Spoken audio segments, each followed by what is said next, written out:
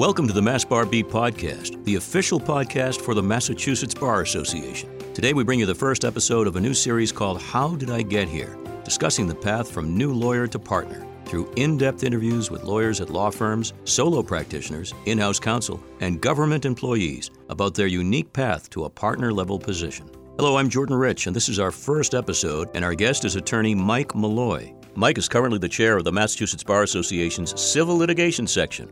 Mike has agreed to go first because following this episode, he'll be conducting the majority of the interviews with guests. Mike, it's great to have you aboard. We're going to talk a lot about you, but what's your intent with this new series? I got the idea in a number of ways. I was talking with one of my colleagues, and that we both agreed that we never take the time to realize how far we've come. We're always focused on where we're going. And so it's the idea that if I was to explain to my younger self, straight out of law school, what I've accomplished this far, my younger self would be, wow, that's great. Whereas I never take the time to think of it that way. I think you're addressing something that affects everybody in this fast-paced society, Mike. Sure. The idea of slowing down and just taking pause and reflection. Right. And then I also, as I go on to LinkedIn and stuff like that, and I saw that all of my friends, whether it's from law school, college, even high school, are all really in a spot where they are leaders in the law now. I kind of took those things together, and I listened to other podcasts which are in different areas, are basically friends talking to each other about the business, whatever the business might be. And so, kind of a conglomeration of those things. And I thought that would be a great idea for a podcast where we can have my friends and talk about, how did they get here? Right. In trying to help people who are just starting out their careers in the law. It's a very relatable idea, and I think a lot of people will be drawn to it. So that'll be going forward. I'll be here just to help out technically and maybe ask a follow-up question here and there. But congratulations on taking on this challenge. Now, you're, as I said, the man with the answers to my questions, just so people can get to know you. Sure. The first question I have is always, the law is fascinating, but is it something that you're a youngster in junior high or even earlier thinking about? I mean, it's a big step when you're getting into higher ed. Yeah, I mean, I had family members who were lawyers, so it was always in my mind, not really something I was gunning for in particular since I was a young kid. It wasn't really until college that I was really looking at my options, and I decided to go to law school. What law school did you decide to apply to? I applied to, a bunch, a lot, and I ended up at UConn in Hartford. Great school. Yeah, it's a good school, and I'm from Connecticut, so I ended up getting in-state tuition, which is a big deal, and it was the way to go for me. So let's talk about the first gig, the first job out of law school, and how did that come about, and was it what you thought it would be? Well, I'm in a unique situation where I got my first job through nepotism, really. My grandfather owned a law firm in Lowell, which is where I'm still at. And I started working there in college as, a paralegal and part-time help and stuff like that. So that would have been 2005 I started, I think, when I was after my sophomore year of college. Mm-hmm. And then, I went to law school and never really intended to go back. I actually ended up focusing on, in law school, focusing on tax law. After law school, I went to start an LLM program, a legal master's program in tax at BU. So part of it was that when I graduated law school in 2010, the job market was a lot different than it was now. There are a lot more people looking for jobs than there were opportunities, which is kind of the opposite of what it is now. The law has a huge menu of options in terms of where you want to go. Were you happy at the choices you made early on, and has that stuck with you? Yeah. I mean, I have no regrets at this point. But it wasn't really until I got my I was in my LLM program. When you're in the tax world, and I realized that that's really not the world I was hoping to be in for my whole career. So, I talked with my grandfather. He goes, "Yeah, come on in," and I've been there ever since. Because of the family connection, there's a familiarity with that, obviously, but talk about confidence when you're just getting out of law school and you've got your briefcase or whatever you have. Is there a build-up to that confidence? Did you have it coming in? No. I think anybody who has confidence when they're first starting off is probably either projecting confidence or has some sort of mental illness, probably. My thought of school in general is that, whether it's, high school, college, law school, is they don't teach you how to do things you need to do. They teach you how to learn, right? So whether it's in high school, it would have been a lot better if I learned about taxes and finance and things that are important in the real world, but you end up learning about, calculus, things that most people, the vast majority of people, are not going to learn. And it's the same concept in law school in that, you learn some procedures, you learn how to attack issues, but in terms of the day-to-day, you really don't know anything about anything. You do know a lot about writing and exposition and composition and so forth and meticulous attention to detail, but what about the human side? Because now you work with people, human beings who have real problems. Sure. So, that's especially true in my line of work. So I'm a personal injury attorney. I'm a plaintiff's personal injury attorney. So I represent individuals. I don't represent businesses.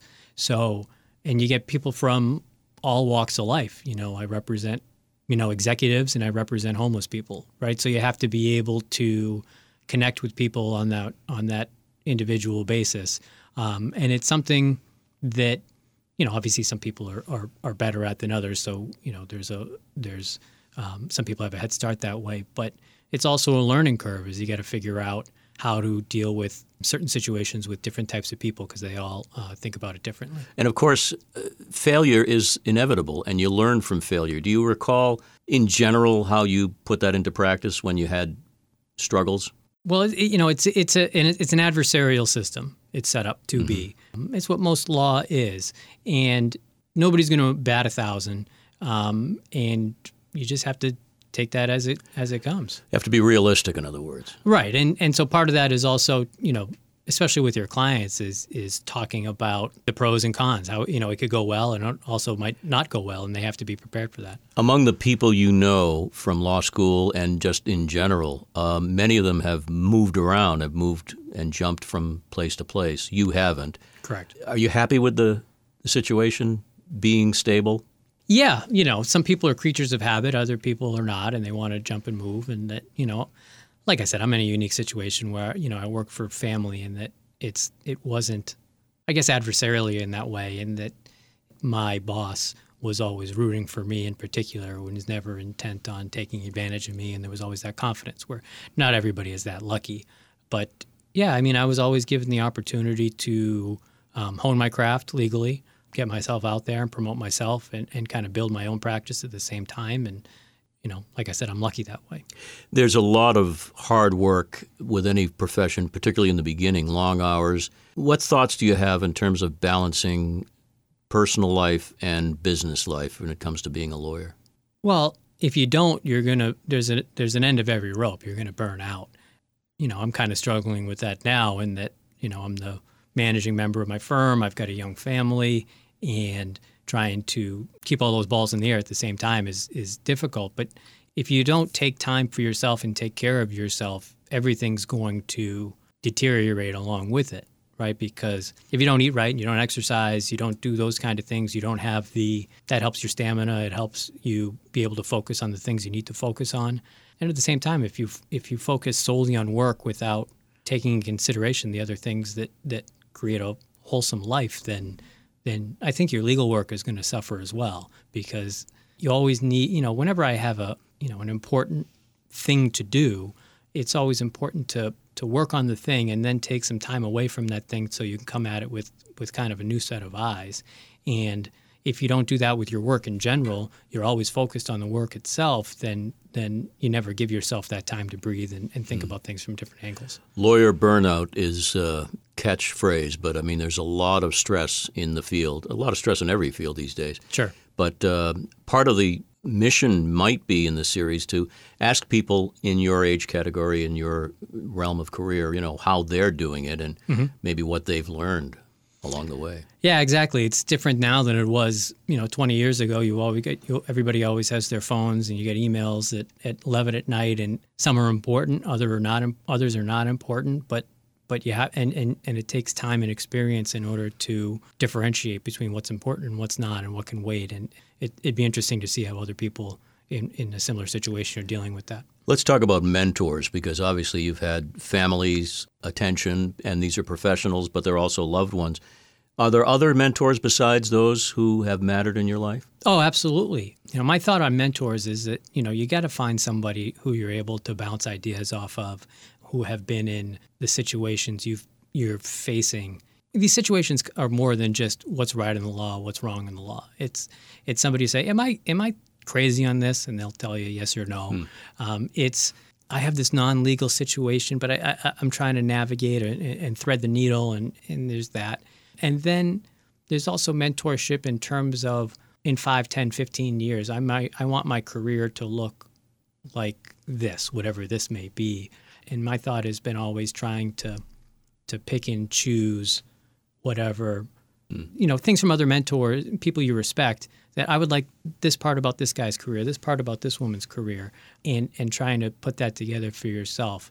It's kind of like, whenever you have a musical artist you like, and you ask, well, how did you end up with this sound that you have? And they always say, well, my influences are X, Y, and Z.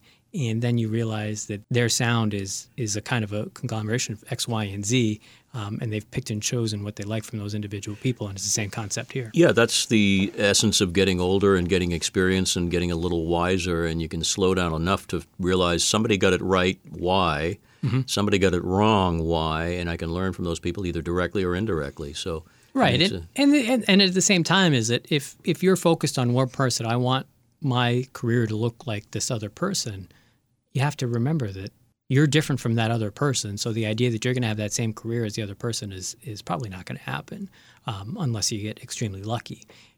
So it's kind of diversifying your mentors in that way. Speaking of diversifying, let's talk about the types of people you plan on interviewing.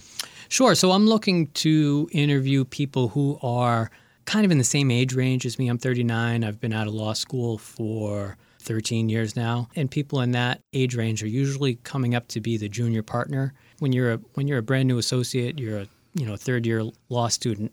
What you really strive to do is make that leap into being a partner. That's what you're looking to do.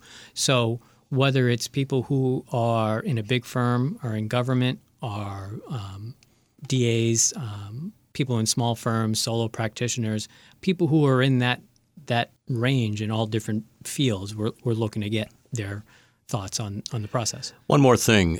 We talked earlier about what you learn in law school, and it's pretty obvious. You learn the law and you learn how to learn. Dealing with people is the best way to learn. So tell me what you've garnered from working these last several years since law school. What have you learned about people? What have I learned about people is that they're all different.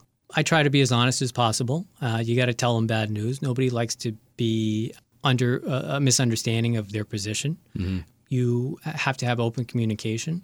As you said earlier, is that people don't realize that being a lawyer is essentially a customer service business.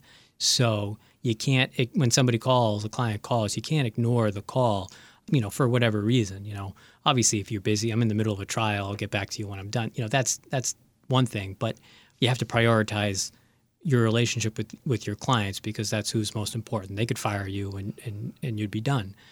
Other than that, it's just, general principles of being yourself is that, like I said, I worked for my grandfather. He had one way to deal with people. The other people at my firm have their way to deal with people, and everybody has their own way of dealing with people, and you have to find where you are in that. Yeah, that comfort zone where exactly you connect. Well, you connect quite well, just one-on-one with me, and I'm very excited for you and for what we're doing here on this new podcast, which will be a lot of fun. And I know you have a lot of friends, and I'm sure they're going to enjoy speaking with you, so congratulations. Well, before we get to congratulations, let's do a couple of them.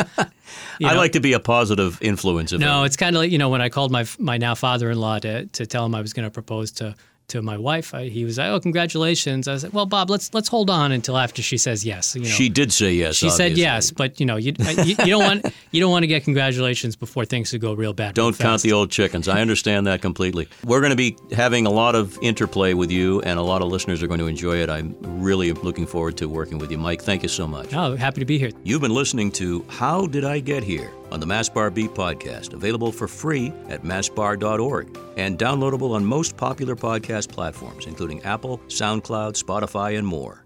If you're a consumer in need of legal assistance, contact the Mass Bar Association's Lawyer Referral Service. Just call 866-627-7577. That number again, 866-627-7577. Or visit masslawhelp.com.